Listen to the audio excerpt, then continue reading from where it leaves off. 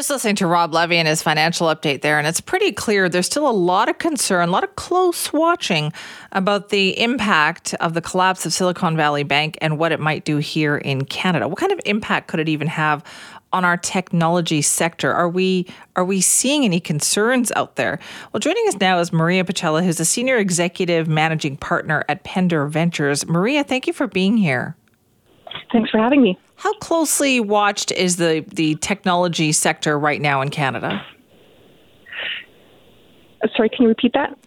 I'm wondering how closely watched the technology sector is right now in Canada, given what's happened to Silicon Valley Bank. Very closely. That bank was crucial to early stage companies, especially even a couple of decades ago when they first entered the market along with Comerica, and really is impacting a lot of technology and biotech companies in both Canada and the U.S. So given the fact that the governments have stepped in to say, you know what, like we'll take care of this, we'll protect people at Silicon Valley Bank, is that a reassurance to people? Well, absolutely. In fact, if that hadn't happened, things would be way worse right now. But that sort of gives some short-term relief that entities can at least access their deposits and pay their employees, which would have been absolutely terrible this week had almost 50% of the U.S. companies, a much smaller percent of Canadian companies, because Silicon Valley Bank didn't actually do deposit accounts in Canada, wouldn't have been able to access and pay their employees this week. So with this relief comes, what do we do next, and where can we put our money? So there's a lot of movement from moving the funds from Silicon Valley Bank into the Canadian banks and other community banks. And why is that? Is it viewed as more stable, more solid? Yeah, as we saw during the financial crisis in 2008, the Canadian banks held up relatively well in the grand scheme of the world, frankly. So they are obviously a lot more stable. However, I do think that all of this quite surprising and very fast collapse of Silicon Valley Bank will raise concerns with regulatory bodies across North America and the world, and have and cause all financial institutions to be taken a look at a lot more closely, and regulations might increase, a lot more scrutiny might happen, and therefore it might actually be, in the mid to long term, a bit tougher for small businesses to access funding. Yeah, Maria, what was attractive then about this? Like, why not go to a more stable financial institution versus a place like Silicon Valley Bank, which, as we now know, had a lot of issues?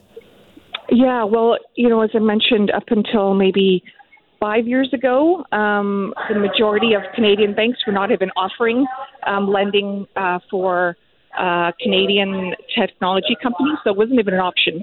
And Silicon Valley Bank, provides a lot of relationships and access to the U.S. market, because within the technology market in Canada, about 70% of the funding that goes to Canadian early stage private tech actually comes from the U.S. Okay, so then is this, right now, would you advise people to take a look at the tech sector? Like, what is it like for investing in the technology sector right now? Well, that's a bigger question.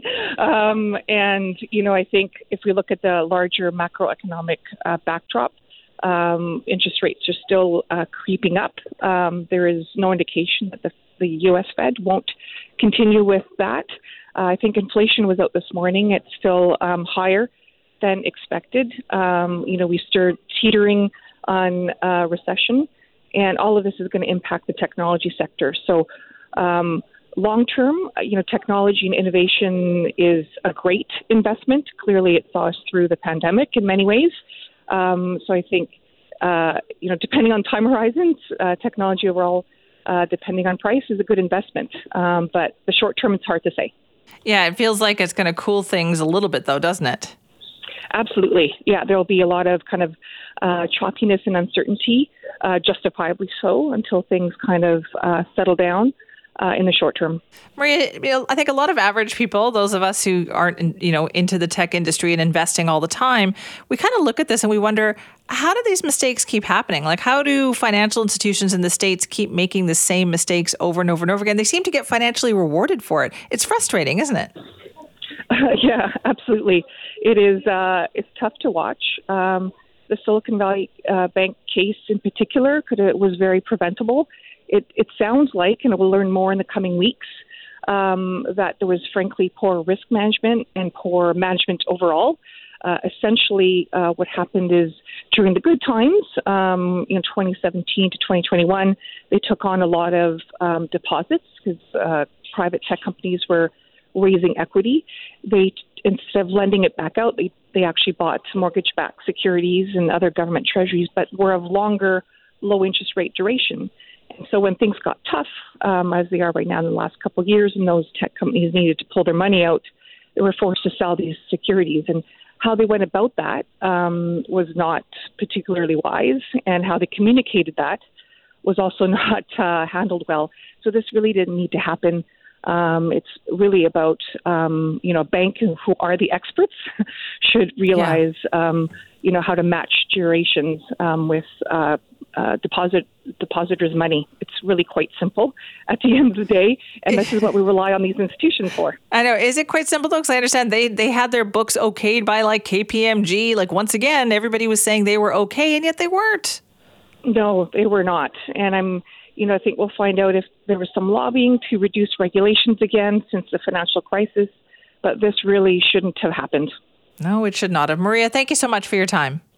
Thank you. Maria Pacella is a senior executive managing partner at Pender Ventures, talking about investments in the tech sector and whether Canada's tech sector is hopefully protected or buffered a little bit from all of that's going on. But speaking of the tech sector, so Meta, which is the owner of Facebook and Instagram, huge company, just announced this morning more layoffs.